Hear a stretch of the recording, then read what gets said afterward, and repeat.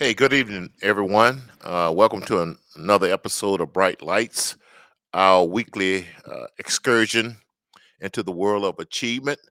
Uh, I'm Lacey Johnson, your host, coming to you live from our studio here in North Minneapolis. And before we get started, of course, as always, uh, go out and visit LaceyJohnson.com, press the notification bell, subscribe, donate, and visit our online store. Tonight's guest is a young entrepreneur, family man. Uh, his name is Jonathan Mason. I've known him for a while, and he's been doing some great work. So I first met him because I had some work in the social media area, and we worked there, and we just stayed in touch.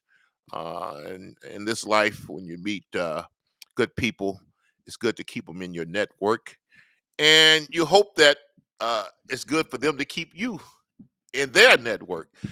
So, okay, so I normally just start off the broadcast with something that happened the previous week. Of course, this week it was Dr. Martin Luther King's birthday. And by the way, uh, when a person is a reverend and they're a doctor, I normally hardly ever leave their titles off. I think they've earned it. And I know even my experience in church, sometimes people call our pastors and things by their first name. I've always had an issue with that because I think that's a title that people earn. Well, so looking back over the weekend, the celebration of Martin Luther King Day, I had some reminiscences myself. As a lot of you know, I grew up during the civil rights era. And of course, I had a great admiration for the Reverend Dr. Martin Luther King. But the other part of that, though, is that there was a lot of other people. For every person who personify a movement, there are soldiers out there who's actually going on the battlefield with them and accomplishing things and sacrificing. And where I'm getting to is that I remember in particular a young man, relatively young man from my hometown. I was a member of the Daughters of Zion Baptist Church, and there was a family that came to our church. I think her name was Ethelina, and we call her Ping, and her children.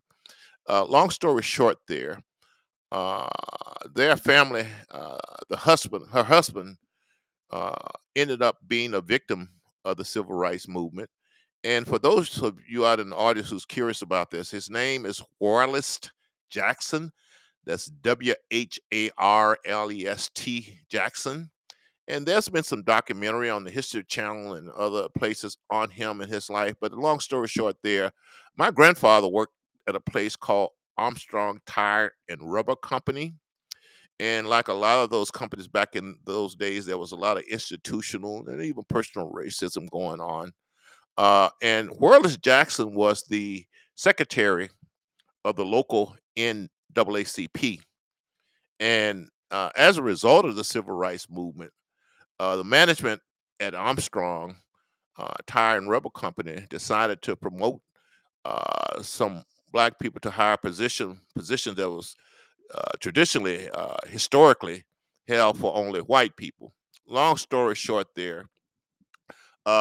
Horace Jackson, uh, much to the consternation of his wife at the time, applied for and received a job as supervisor, and that rubbed some of the white employees at the company the wrong way. As a matter of fact, history proved that some of them was members of the Ku Klux Klan.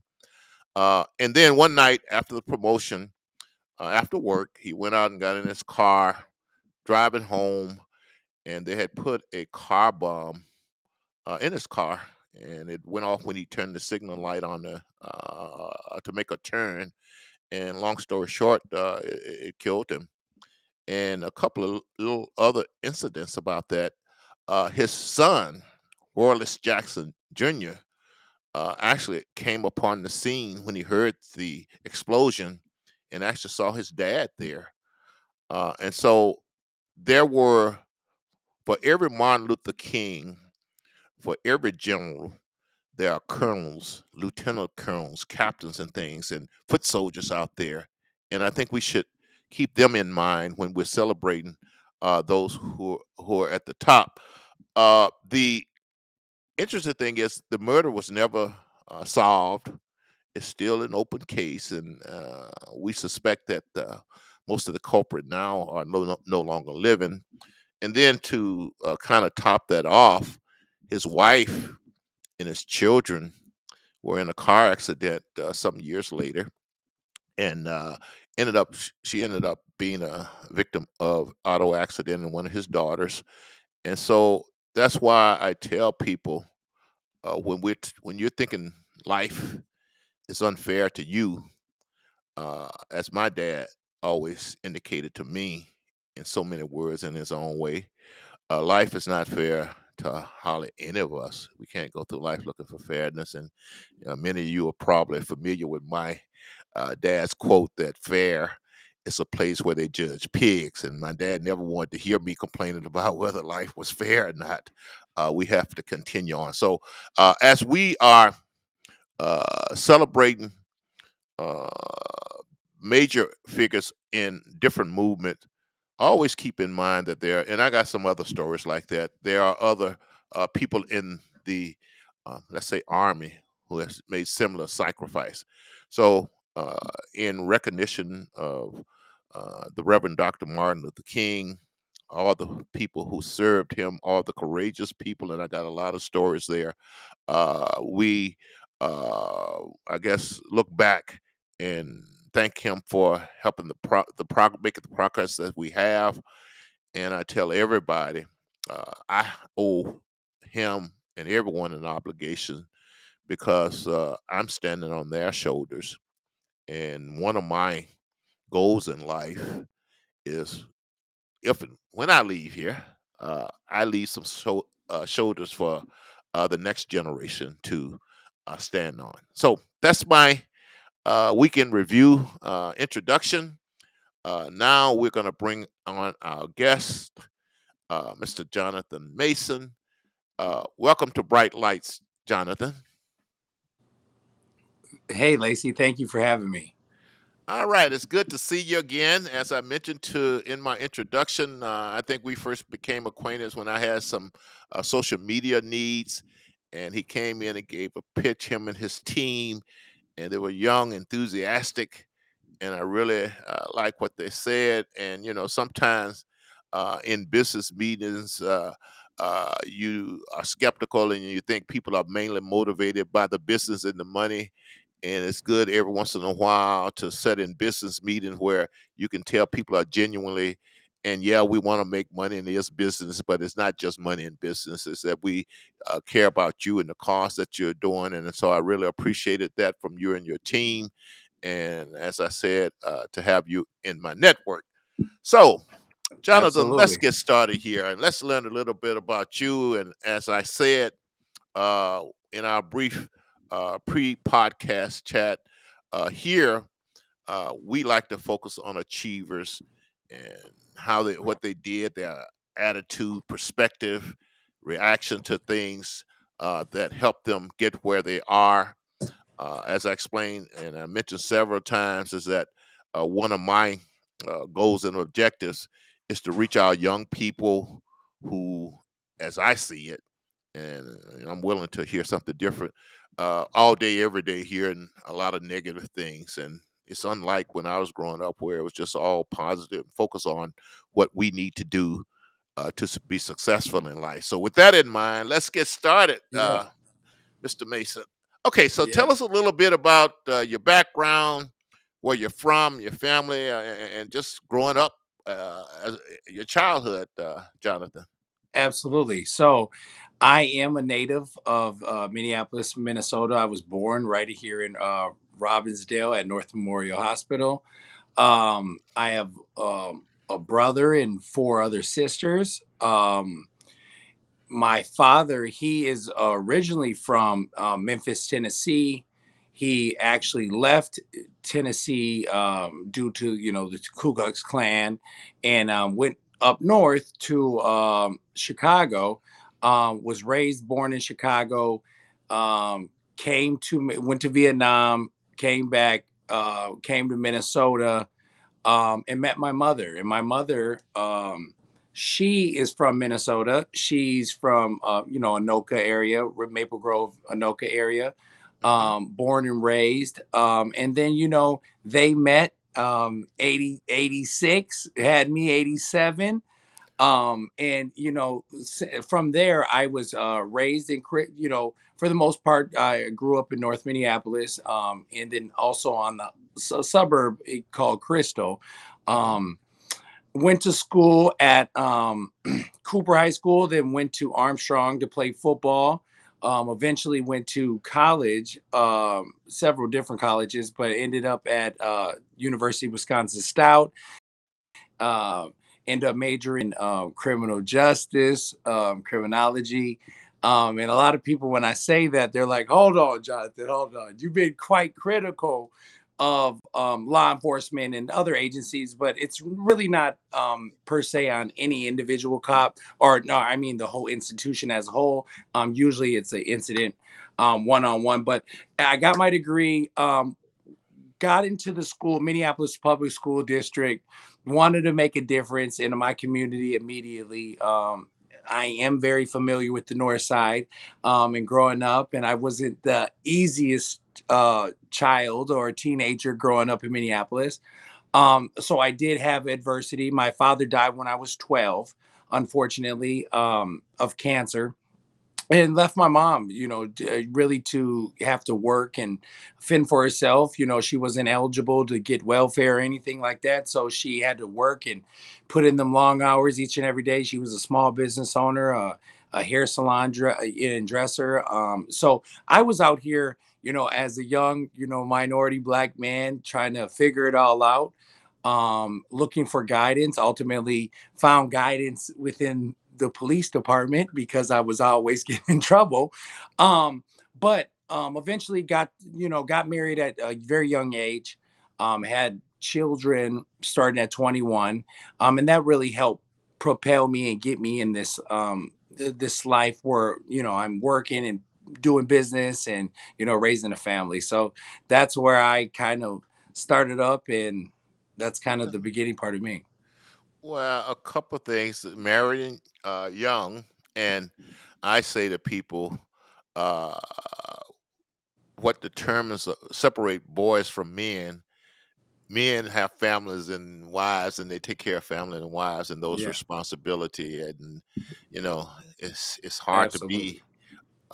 100% man without that, in my opinion, and that's what Oh, separates the men from the absolutely. boys. And I think it was TD Jakes that says marriage is for grown-ups. It Grown, is. It yeah, absolutely is. yeah. And to elaborate on that, just for a bit, um, being married, having children, staying up late nights, trying to figure it out, fight these temptations out here. It creates a better person. So Yep. overall, that's the route. If you want to be a solid individual, go that route. Yeah, I have to have you meet my audio engineer here. You'll meet him one day. He has a similar family man, settled down early, entrepreneur. I'm not going to call him out now because it might embarrassing him here. But you two have similar path here. So now let's talk about your father died. You said when you were 12. Yeah. Uh, and you got in trouble, sound like it, and you encountered members of the police department, and it sounded like though that they had a positive influence on you, and in a way, kind of were a substitute father, had the substitute Figure father in my role life. figure for you in your life. So why don't you explain that a little bit? Yes, absolutely. So, when I was on a straight narrow path, basically, my father was here, Vietnam vet, grew up in Chicago, a former gangster disciple, growth and development enforcer in Chicago with Larry Hoover and them. Came up here, kept me on path, taught me really well. But when he died, unfortunately, you know, as a young black man, 12, 13 years old, I wasn't really, with my dad's type of raising, I wasn't listening to many other father figures or any other men. So my encounters would start early. I had gotten in trouble, stealing and doing, petty stuff around the neighborhood. But I did actually meet several police along the way, but one in particular actually really took a liking to me and really told me, Jonathan, you're over north and you're in Plymouth and you're in New Hope and you're in Golden Valley, and Mhm. the same issues are everywhere. And it's looking like you are the middle of each of these situations. And really it dawned on me and said, you know what? I got to do better. Was I perfect after that? Absolutely not. But it did keep me out of those particular situations where I, as a type of individual like myself, would have got myself probably dead and or in jail. So now, with your you've had some positive experience with the police department.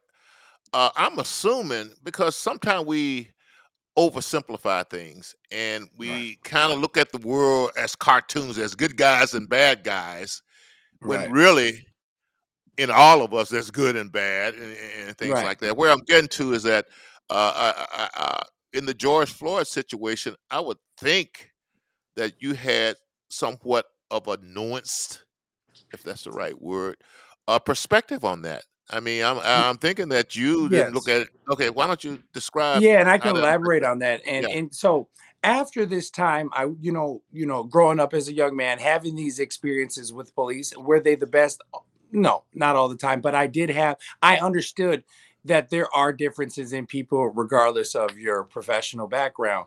And Hmm. so, I- as I was working in the Minneapolis public schools, as they, were teaching kids victimhood, like you were saying earlier, I took it upon myself to challenge individuals within the Minneapolis public schools to demand more, more technology solutions and resources for our children. And this is where I actually entered my arena to fight for injustices, right? Because Hmm. I was seeing our young black kids graduating schools, and they're saying that their proficiency rates are only 3 out of every 5 kids are proficient in reading and math. And Hmm. so this, I was going to the school board meetings and, talking to the Don Samuels and the Ed Graffs and everybody, Kim Ellison's, inside of these systems, and nothing was actually happening, nothing on them, but per se the whole institution.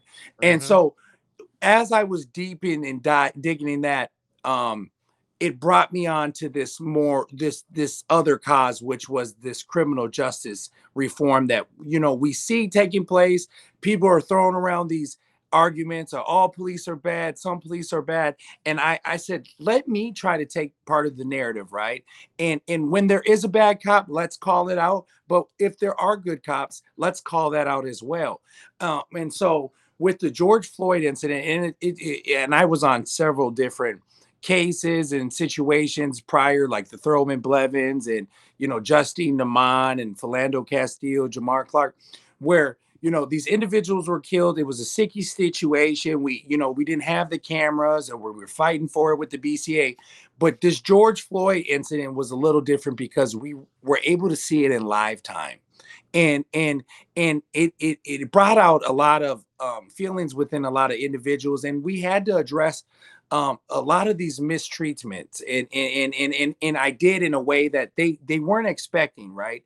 Hmm. And so with him, I really said, you know what? Let me dig in here. Let me try to help out. Let me try to get justice for this case. We did do it, and like you were saying earlier, um, I don't look at the institution as a whole and blame everybody within the institution because, like you said, I assume positive intentions on human beings. So, Hmm. majority of us wake up each and every day, know it's a struggle. We're dealing with gravity, we're dealing with bills, but we more than likely are trying to take that best step forward. And so I Hmm. knew that many police are doing that, but I knew that Derek Chauvin in this case couldn't have backtracked and done that. So I stood out on that, and we got the basically the verdict that we wanted. But to go back to what you were saying, I entered this nuanced world with this mindset of saying, you know what, all police aren't bad. Let me help take the narrative within the area that I'm at, being Minneapolis, being my having my encounters and having police. His name was actually Phil Johnson. Mm-hmm. Changed my life, right? And so, Mm-hmm. so that's what I bring when I bring my perspective to it. So, Okay. Well, and if you're like me, I know people within the police department, and that's the absolutely public narrative. And when you talk to them, that's a different kind of perspective on things. And correct. actually, people would be surprised at some of the things that the people behind the scenes are saying versus what we're hearing on the news and television. So, tell us a little bit, I guess, Jonathan, about your current family. How many children did you say you So have? I have 5 children now. I just had 2 COVID babies of 2 baby boys. So I have a 13-year-old, I have a 9-year-old, I have a 6 turning 7-year-old, then I have a 18 month, a year and a half year old, and then Mm-hmm. I have a 6 month. Oh, okay. So you better stay motivated and working, right? Oh, I got to. I got to make sure that money's coming in at all, from all angles. And that's very good. I tell everyone, and you hit on it earlier, if having a child does not change your life and your perspective, there's something wrong there. And we'll talk about this. I'm not going to get into it now, but one of my pet peeve is that the way we're not sometimes valuing our children. And I tell everyone, when people start talking about issues with youth and things, that what they're really talking about are issues with us adults because they are Co- reflective of us and what we're doing. So let me Correct. ask you a couple things about your education because I saw where you majored in, and this is where I'm going, criminalistics Yep. and criminal science. And I Yep. had never heard that word criminalistics before, uh, and I didn't have time to look it up.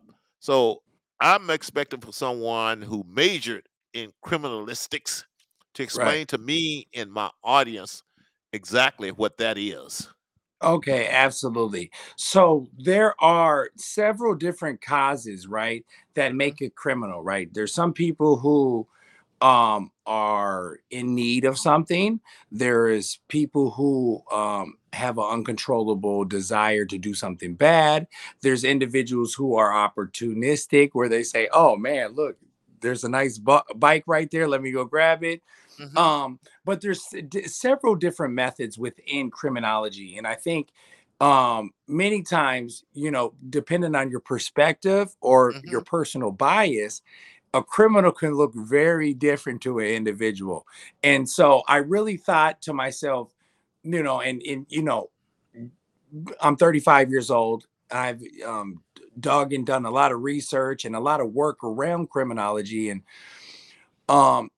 you realize that, like you said earlier, the humanity as a whole, generally, for the most part, unless you're just a psychopath, have positive intentions. They want to do good, right? And Hmm. sometimes humans, they feel like they're too far behind the 8 ball.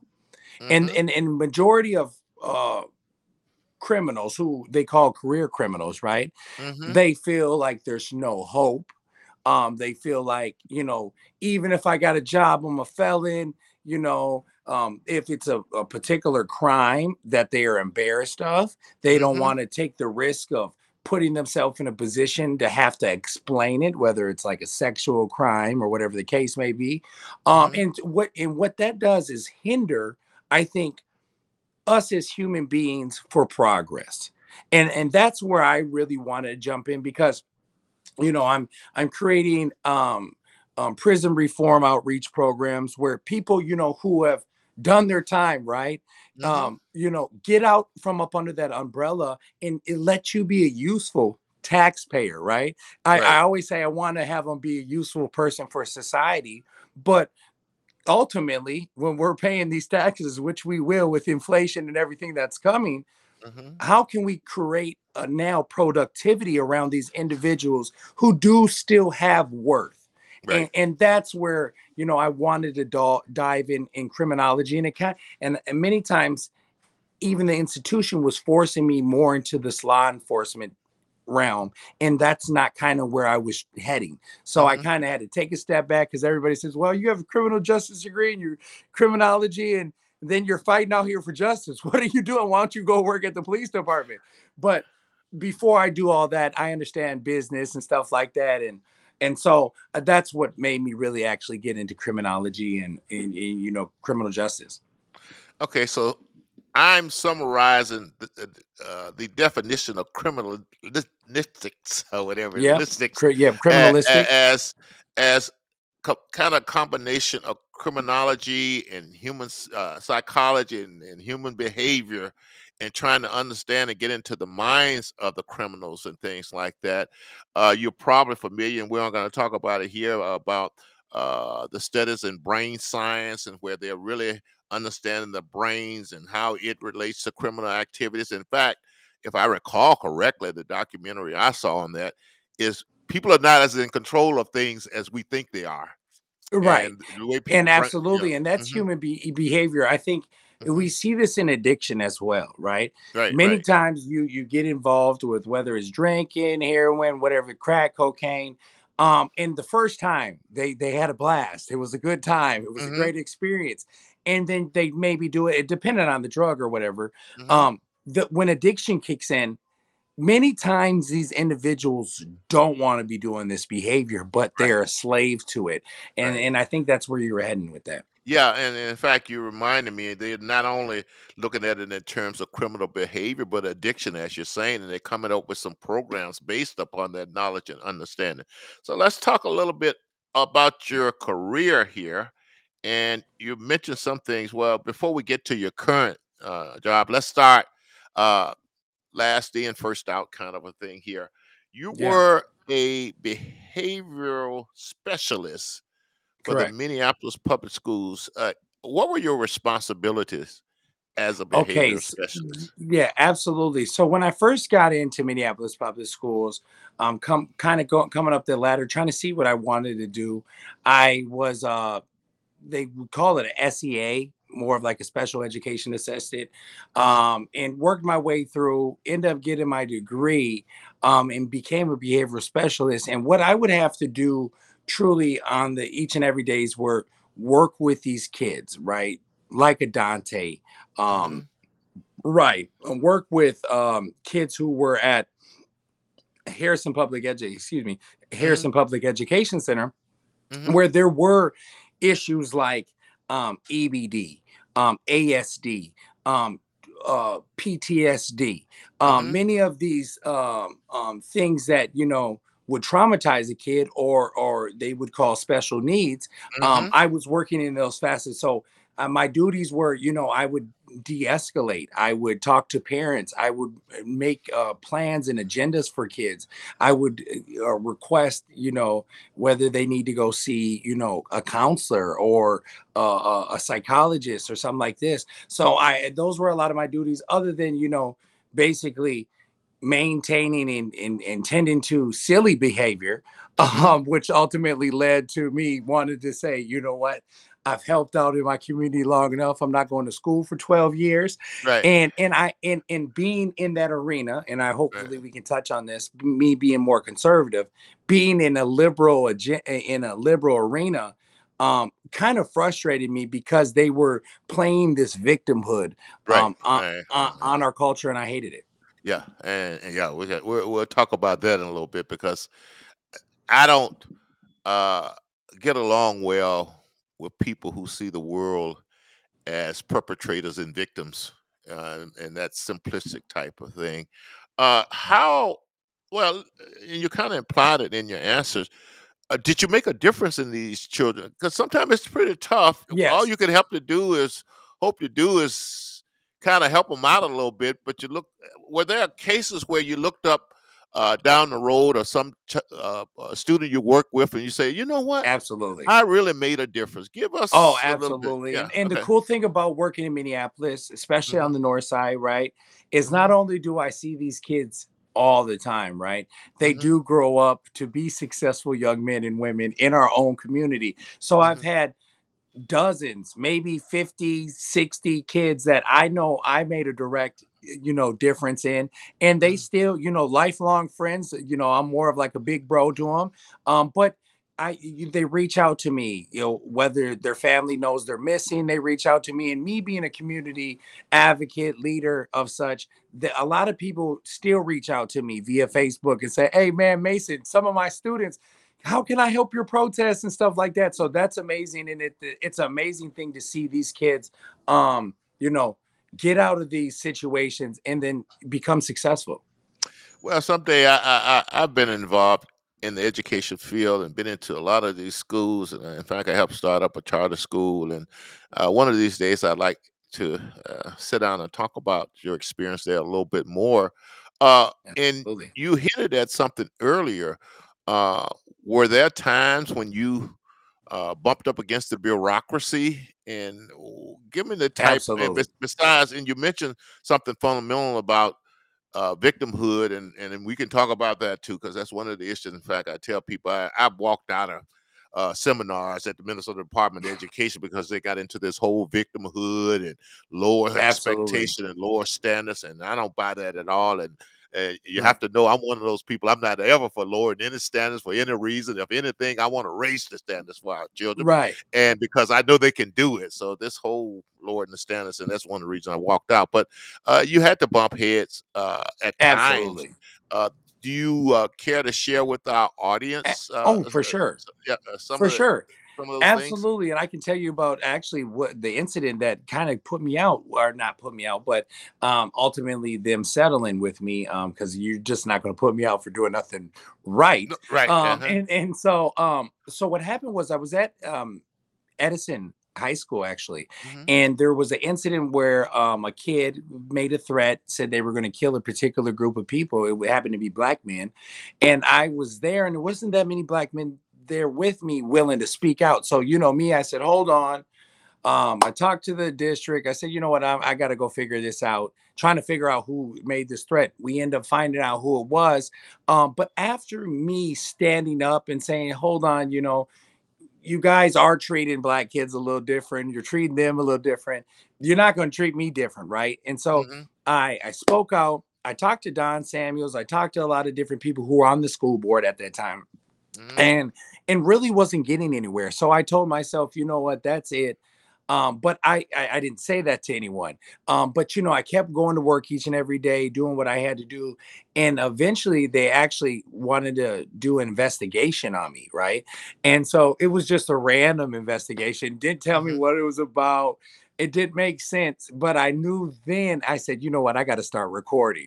So I Hmm. start recording. This is when everybody was, trying to you figure it out, and all these different movements were coming out. So I was recording, and they slipped up a lot of times, right? And the Uh-huh. Uh-huh. district did.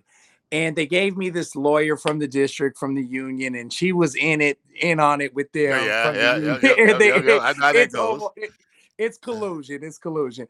And Uh-huh. so and that's what I ultimately said. And they held me out for a year and a half, paid me, right?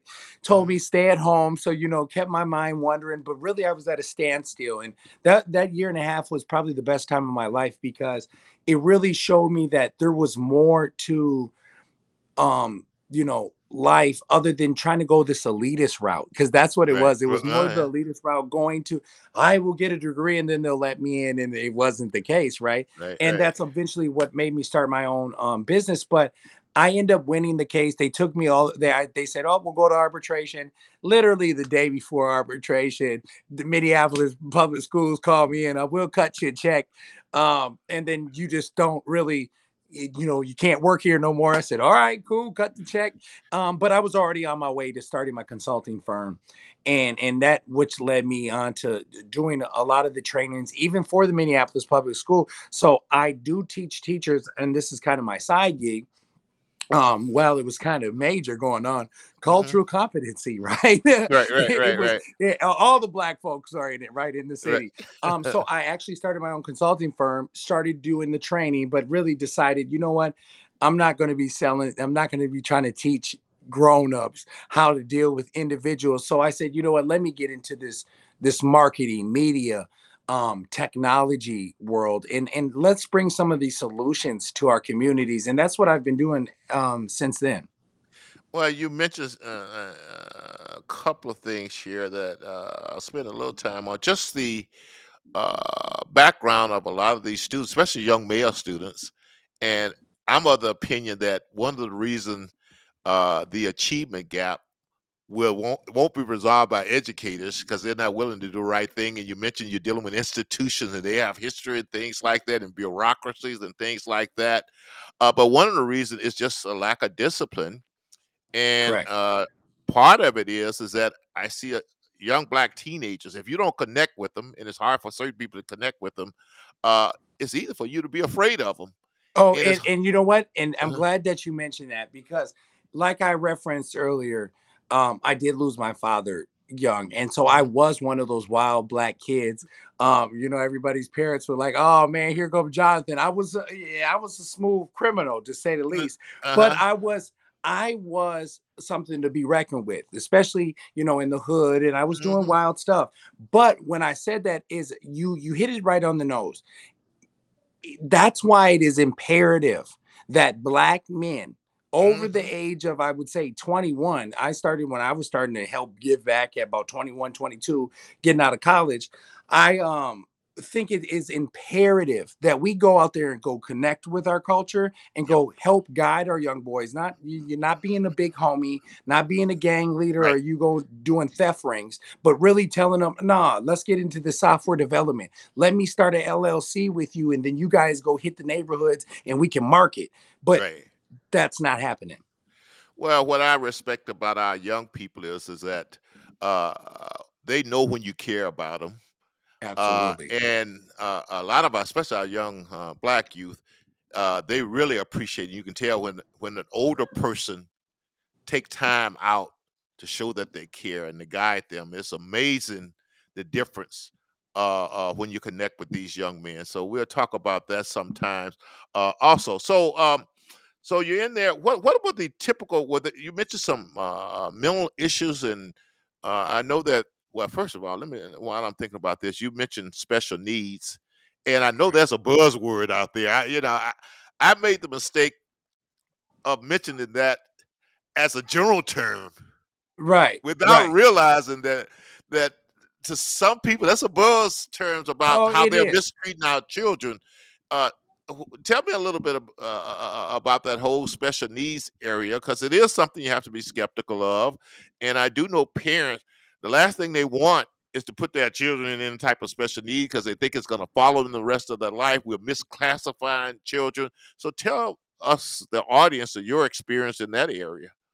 Yeah, absolutely. So I worked with a lot of kids with EBD, and if you don't know what EBD is, it's emotional behavior disorder. Mm-hmm. They would say, but like you said, many of our kids, especially within our culture, when the adults aren't able to connect with them, they list it and misdiagnose it as EBD.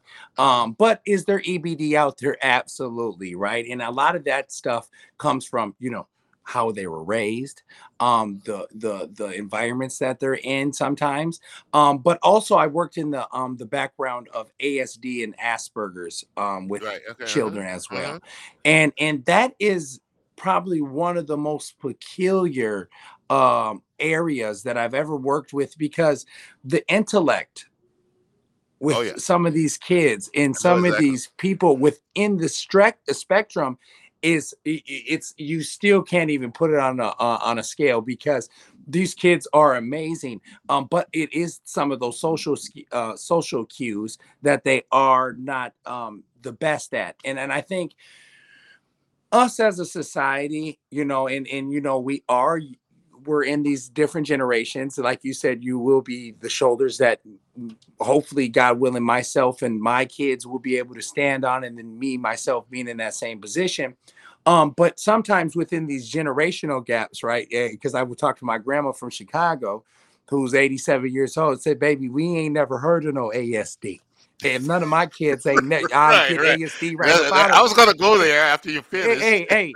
And so, and that's real, right? Right, And I'm right, not saying that's real, but I'm right. saying that cultural norm is real for us. So, us being willing to, and hopefully we can dig on this a little bit, but my partner, Royce White, always talks about mental health and that being the arena where a lot of people haven't indulged in yet. And that is going to be the leading, most existential crisis in the future if we don't address it.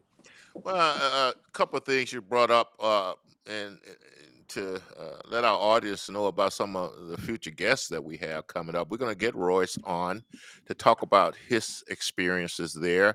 I got a author who wrote a best-selling on autism and that whole spectrum. We're going to get him on here also, and we need to talk about that.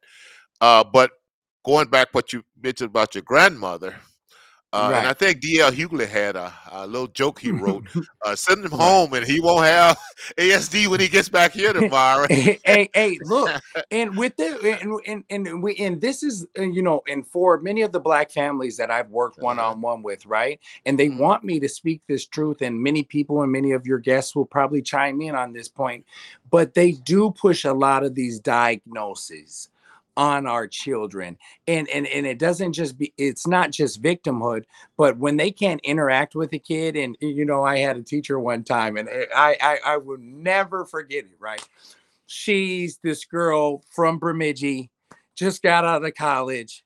She comes to the north side, right? EBD, um, EBT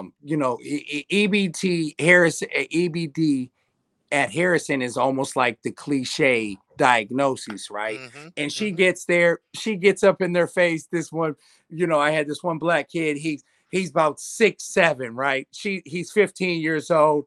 He been shot, all that. She comes in his face and she's trying to demand him to pull his pants up, right? And he's like, hold on, hey. And she's all up in his face, let me help you. And he's, man, back up off me. Well, I came in the room, right? And he said, oh, here he come, here he come. He pulled his pants up. And so she said, how did you do that? And I said, well, I didn't have to. He knows what I want him to do. And we've already had that conversation. It was real. And she said, well, he was not interacting with me that way. And he was giving me a bad attitude. And I was thinking potentially, is this EBD? Right. And Mhm. and and you realize and say, whoa, if you thought that was EBD and you're diagnosing kids and you have the connections with psychologists and you guys are just throwing these kids on pills, this is an issue. And so that is happening, unfortunately. And that's why parenting and having these strong role models within our communities is vital for these advocacy measures, because if not, many of our kids are on these drugs for no reason. Right. And another thing you point out that is an issue is that I've sat in a lot of these meetings and I'm like, that's not gonna work with this kid. In Right, fact, absolutely. I'm sitting there thinking, you know what? This kid is probably sitting here thinking that you're the wackest person in the world, and I understand why. And they're bringing all this stuff they learned in college, and they just don't know the children. Right, But once again, back to the whole behavior issues and things like that. And I haven't quite figured this out yet, right. but I do know that generally speaking, kids didn't act up at our schools, and we didn't have kids classified, and we all learned. But I'm beginning to look at, because a lot of times it's little detailed, subtle things. I look at some of the children that I know today, especially young boys. They're locked up in the house all day. We're setting them up for failure, and I just know that when we were growing up, I talked about this earlier. We had a chance during the daytime to get all that energy out. And by the Right, time we came right. in the house in the evening, we were ready to go to bed. But now I look at, and I'm observing these children inside, they're just bored to death and they're constantly getting into things and we're constantly reacting to them. And when you put a childhood of that type of activities, when they get to be adults, there's going to be some issues. And Absolutely. I've talked about this before, and I think it's common in the cities. Even my little grandson, when we take him out to play, I was telling someone this the other day, I took him out to one of these little playgrounds. And while sitting there, it dawned on me that he didn't know any of the children he was playing with. In fact, he really wasn't playing with the children. It was more about the things that they had in there. And I'm Right. like, what a sad way to live. Or even seeing young children, young boys especially, in the house all day, Yep. and with nowhere to go. And we had a rule growing up, the adults, kids were not even allowed in the house, especially boys, during the day. You get up and you go Oh play. So, no. so, Oh so, yeah. yeah, there's a lot of little soul things in the way we are raising our children that I suspect, I'm not sure, it's affecting their adulthood, and in a lot of ways, probably uh, responsible for some of, to a certain extent, for some of the crime and the violence and stuff, because just the way we're Absolutely. raising our children. So I don't want to beat that too much. Right. So as a behavioral specialist, and we're going to go on to some other things you're doing. Recently, there have been a lot of use of online learning instead of having our children in class and having the Right. socialization. We hear that it's not successful. It's bad for our children. Right. Some people are still doing it though. But what's your perspective on this online learning and the fact that a Well, lot? Go ahead. I can get right to it. Well, being that I do have 5 children, right? Right, right. Um, there has been tons of adversity, right? I have a good Wi-Fi service, right? But when it was kids all at the house streaming at the same time, I had to up the Oh yeah, that's right. ampage. And so really what it's doing to our children on the social level you touched on, but also in the development stages Yeah. of them being able to socialize with other kids, have those interactions, not necessarily with bullies, but with other individuals in their communities, and they have to go through certain things there and engage with other kids. But right now, being that we are in a pandemic out of our control, it has exacerbated the the cultural gaps that we have already got. Mm-hmm. And whether Mm-hmm. it's black kids, young black boys, primarily in the city due to, the industrial era and them being the products of that, right? They are in, high populated areas where there is violence, there is drugs, poverty, right? Mm-hmm. And somebody was asking me the other day, I go, why do you think that violent crime and the carjackings are up? Poverty, right?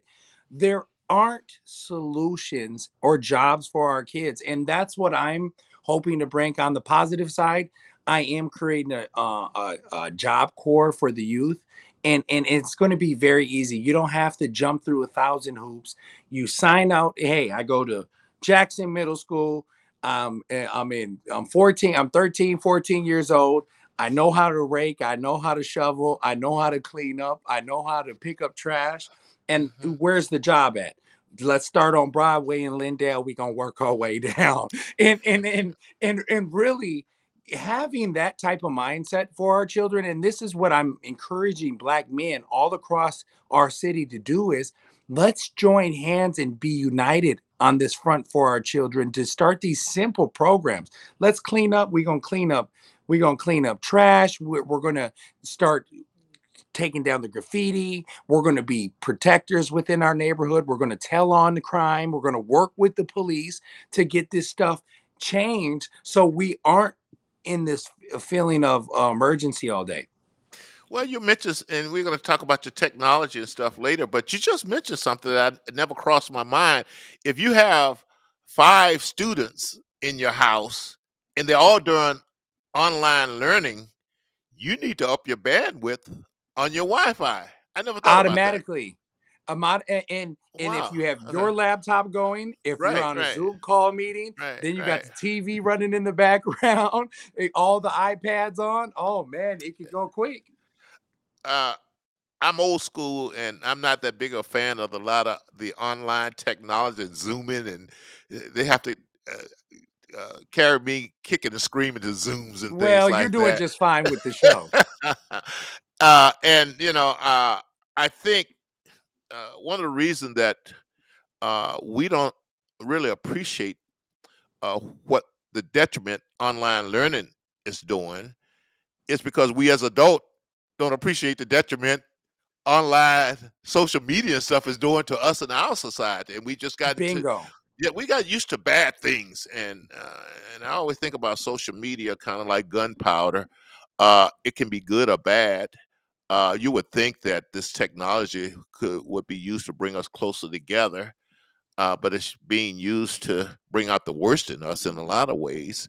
And the reason I make Right. the analogy to gunpowder is because it's my understanding that gunpowder that exists. The Chinese had it for hundreds of years, or maybe thousands of Way years. before Marco Polo went Right, there right, and brought right, it over to Europe. right, right. And they was using it for celebration and stuff. And Fireworks. right, fireworks, and then somebody say, "Hey, we can use it to kill people with." And Go put it with the steel and metal that the right, right, Europeans right, had, and right. boom, that was it. And that's the way I look at social media sometimes. Something that we could use to celebrate, bring us together.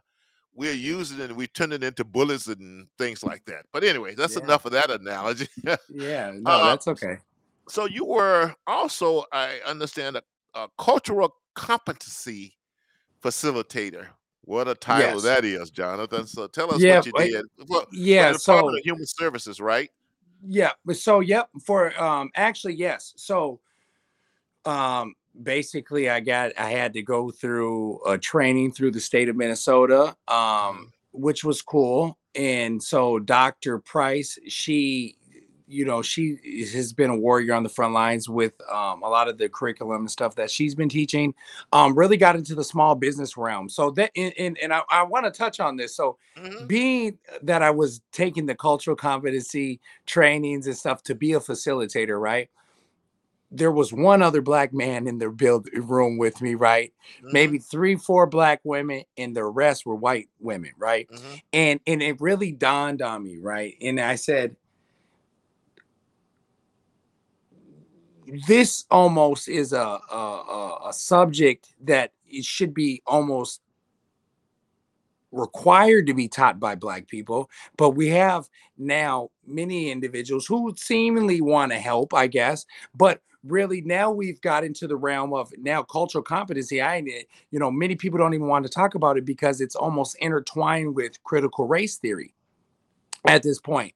And Mhm. so, we had to take a step back and say, hold on, what's going on with the curriculum? Because we already know the curriculum's a little off and it is pushing an agenda.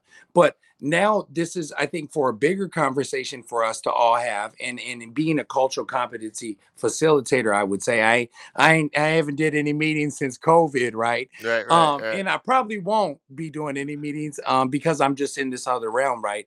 But it really dawned on me that they are having these type of maybe it's critical race theory, maybe it's cultural competency, but we have the wrong individuals teaching it, and so it made me kind of hesitate on that path. And for right now, I guess I still have that title, but that's what I was Right. doing for it. So help me understand, what is the goal of a cultural competency facilitator? What are we trying to achieve? And and at the end of the day, explaining in terms of making a difference in the proficiency in reading and math and things eventually, Right, because that's the right. bottom line. So what's the goal? Yeah, so Yeah. I think in many times I think I referenced the girl coming from Bemidji, Hmm. never seen a black kid in her life. She came down the first time. She seen a couple on the football team. She came down to North Okay. Minneapolis, and everybody was black, right? And I Hmm. think cultural competency for those type of teachers, where you're saying you're entering a different culture, a different environment, and it's time for you to be cognizant of that and to understand that there are social norms that are a lot different. You don't Hmm. just walk up but I had Dr. Shaki, and this is why I want to circle back on it because Hmm. it is actually silly. It's not teaching our kids arithmetic or reading in English and all the other things, but it's actually, having many points of views on what you think cultural competency. And I want to touch on one moment I had with Dr. Shockey. And I don't know if you guys know Dr. Shockey. He comes in from California and he gets Minneapolis public schools up for about 150, 200K every year, and then he Right, go right, fly right. back out there. But he told him, man, don't come up in our kids' face smiling. Our kids don't like to smile in the early morning. And I just, and to me, it rubbed me the wrong way as a black man, because like, hey, look, every single morning I'm blessed to be alive. I'm smiling every morning. So just because one kid don't want you smiling, or you didn't like somebody smiling, that ain't cultural competency. So I really was like, you know what? And nothing against Dr. Shockey. I know Minneapolis Public Schools still Mhm. got him on contract coming in. But with that being said, is many people are voicing the same thing I'm saying. It's really your perspective on it. And with that being said, is if we're having a whole bunch of liberal Mhm. white women teaching cultural competency to other black folks, what does that actually look like? And are we just in this realm of political correctness, and we're trying to figure out this major issue that we still some for some reason haven't resolved? And I think it's going to take us Right. within our own community to make that change. Well, it's interesting, and I see the clock is moving here. But the charter school that I started, we had a lot of black male involvement. We worked with, well, the goal was to work with deacons and men out in the community to work with our young men. Where I'm getting at, leadership set an Right. example Mhm. of the culture that we lived in. And what the other thing I'm going to add to that, uh, most of our teachers were young white females, newly graduated. But guess what? We didn't have Huh. those type of issues because we Right. set an environment where Set the they tone. knew, yeah, the leadership set that, and so they knew that And coming in. see, and that was nice that that is able to be facilitated in Right. a charter school, because you're not going to be able to I do know, that I in the know, I know, Minneapolis. I know. Yeah, I know. I know. So let's talk about your business Yeah. background, because I'm sorry, we're just getting to this because in a lot of No, no ways, worries. uh, what I encourage people to do is take advantage of the system, start businesses, create wealth, and those type of things, because I think ultimately that's a big part of the solution, along with quality education, along with rebuilding our families. And I'm just a big believer in the importance of having a faith-based life and a purposeful life. And I think with those four things that we will get to the root of a lot of these issues. Without them, they're going to continue. That's just, I hope I'm wrong. I think we're throwing a lot of money and band-aids at some of these things that would never Yeah. fix. But let's talk about your business. Okay. I know you've got a company called Mason Tree Consulting. What, and you're the CEO and founder of that. Yeah. What does Mason Tree Consulting do, Mr. Mason? Yeah, absolutely. So, and let me take a step back and how it Okay. all started.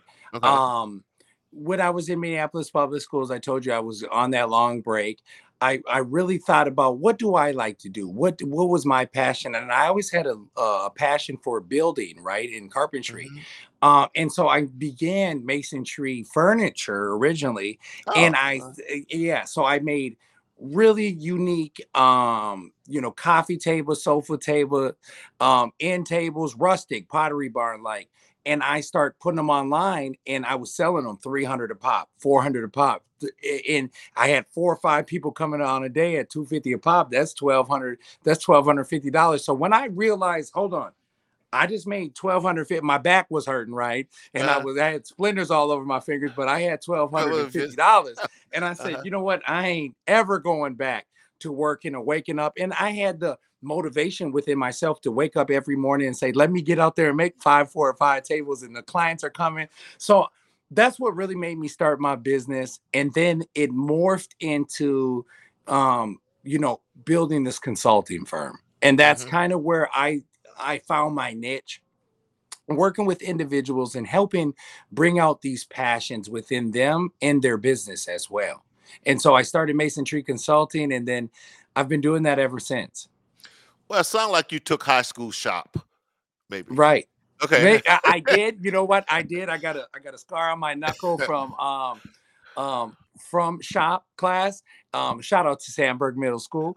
Uh-huh. But I did find a passion in it, and that's why I do encourage young black kids. find these young passions. We didn't just build the country for no reason, right? Right, right, We can right, build, and so let's use those skills to bring, like you said, generational wealth. right. And I do know we talked about how we met the social media. I know you're into technology and stuff. Explain to Yeah, us what you're doing in the social media technology area yeah. nowadays. Absolutely. So, like you said, have mentioned, we did meet on this, business and social media realm. Um, but also, what I've been focusing on is platforms and solutions. And so, I've been working with a company, Keaton Solutions. They're located in Bloomington, Minnesota. The CEO, Lori Klaus, such an amazing woman. I've known her for years, all my life. Um, Worked as the VP over at Epicor with George Klaus. They sold that for just under $1 billion, and she started Keaton Solutions in Minnesota. They are ERP and CRM platform that allows small businesses, large corporations to use project management solutions for their companies. And how I was brought in was, I did some work for them, and on the business development side, and I seen a lot of the solutions for our culture and community within technology. And I said, that's where it is, whether it's NFTs, Web3, and really getting into this realm to showing our kids and saying, no, it's bigger than Facebook, it's bigger than Instagram, but we can create solutions and software solutions for the community to help rise everybody from this Hmm. this this wicked oppression that we're dealing with. Right. Well, you just reminded me. I've been approached by a technologist and investor, and just a well-rounded young man. We're looking at some ed text type stuff, online learning type stuff, culturally sensitive stuff. I'm going to pull you into that discussion Beautiful. sooner or later, and have you give us some guidance on that. So as we started out talking about just achieving and overcoming obstacles, explain, at least share with our audience some of the kind of obstacles, major obstacles that you encountered, what your attitude was in overcoming them, and things like that. Yep. And you referenced it. I was raised the same way. Life isn't fair, right? And you can have a lot of these situations in our life, whether it's, you know, self-induced or, just of the luck of the draw, where you can say, you know what, I give up. I'm done. And for me, I really ran into multiple situations. Whether it was, I was in college and I wasn't sure on what I wanted to do. I felt like I was getting into a lot of debt, but ultimately found my passion. And many of the obstacles, which at the time I thought were obstacles, but those Right, were right.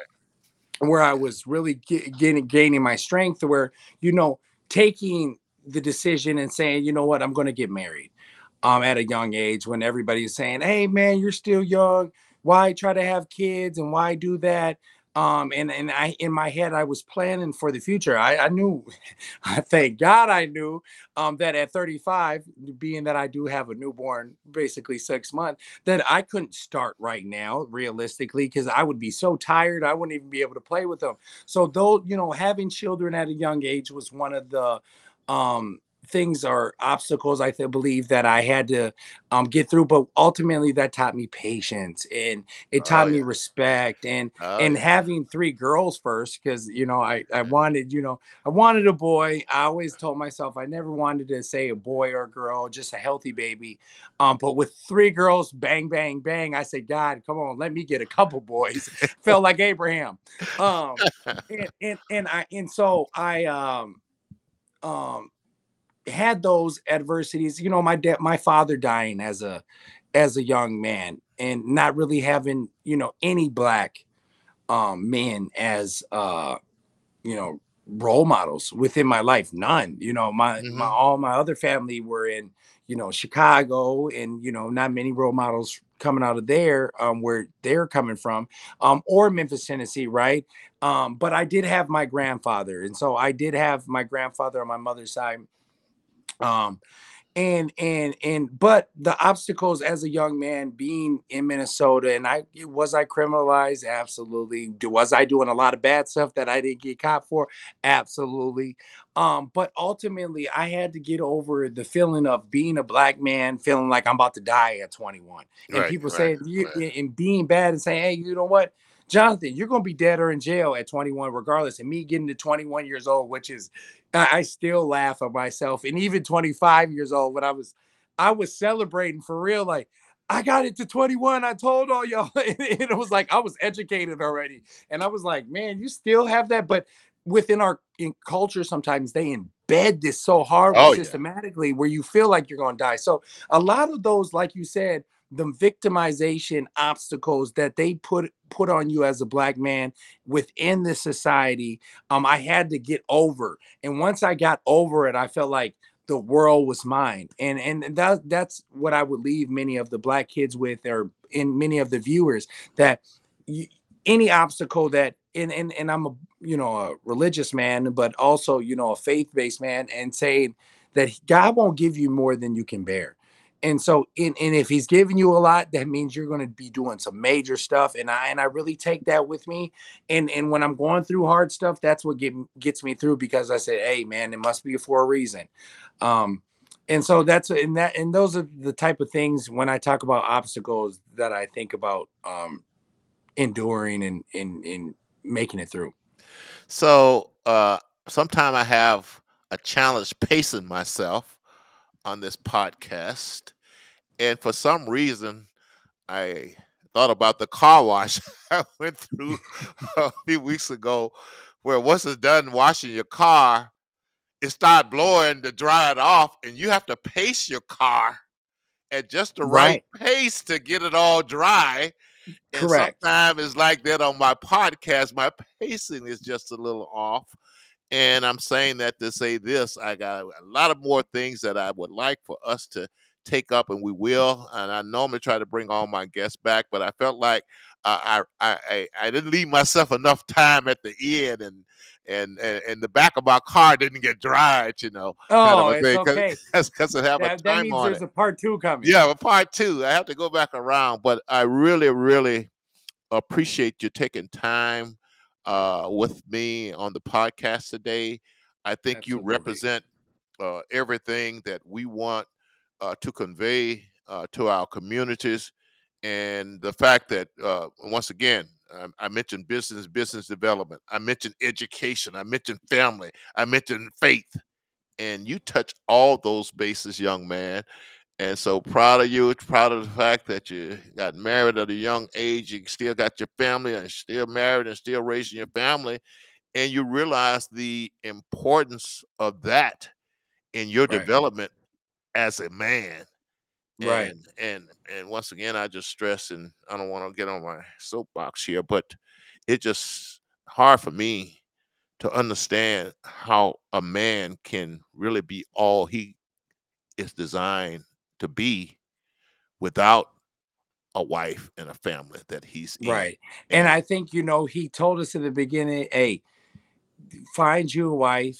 And this is what I got in procreate, right? right, right, And I see so many people, taking that more, and I would say more selfish route, and saying, I'm just gonna have a dog and not have any kids, and I'm gonna find a girl and I'm gonna be with a whole bunch of them until you're 35, and you say, hey, look, ain't no girls. I better should have kept her. And man, I wish I would have had my kids. yep, yep. So, And as a athlete and a bad boy growing up, teenagers and stuff, uh, we can look back on see how positively that shaped us. And you mentioned the absolutely. patience, and you mentioned the thoughtfulness and understanding, and basically, I guess for me, uh, understanding as a man and the head of your family that you get your satisfaction through others and doing what you want to do and living up living up to your responsibilities. So, Absolutely. Jonathan, we're gonna end it on that note. No, as a matter of fact, I, as the host, should not end it. I'm gonna let you end it and send our audience off with the final positive message. Yep. I think with everything that we're enduring right now within our society, I think it's time for us to really come together with solutions and work together and try to not find what divides us, but actually pulls us together. And I want to thank you, Lacey, for having me on the show. For anybody who wants to reach out to me, you can reach me on my Facebook or instant message, Jonathan Mason, JonathanMason. If you want to email me, it's Jonathan Mason at masontreeconsulting.com. And then, or if you want to reach out to Lacey on any time you would love to collaborate, Yeah, we're more than willing. But we thank you will so do much, that. Lacey, for having me. Well, it's proud. I'm proud to try to lead some shoulders for your young generation to stand on. And And you're doing that, my man. yeah, You're yeah, doing that. and so that makes me feel good. So have a good evening. Say hi to the family and the wife, and we'll Yes. talk to you soon, You Jonathan. as well. Thank you so much, Lacey. Okay, thanks, Jonathan. Good night, everyone, from Bright Lights.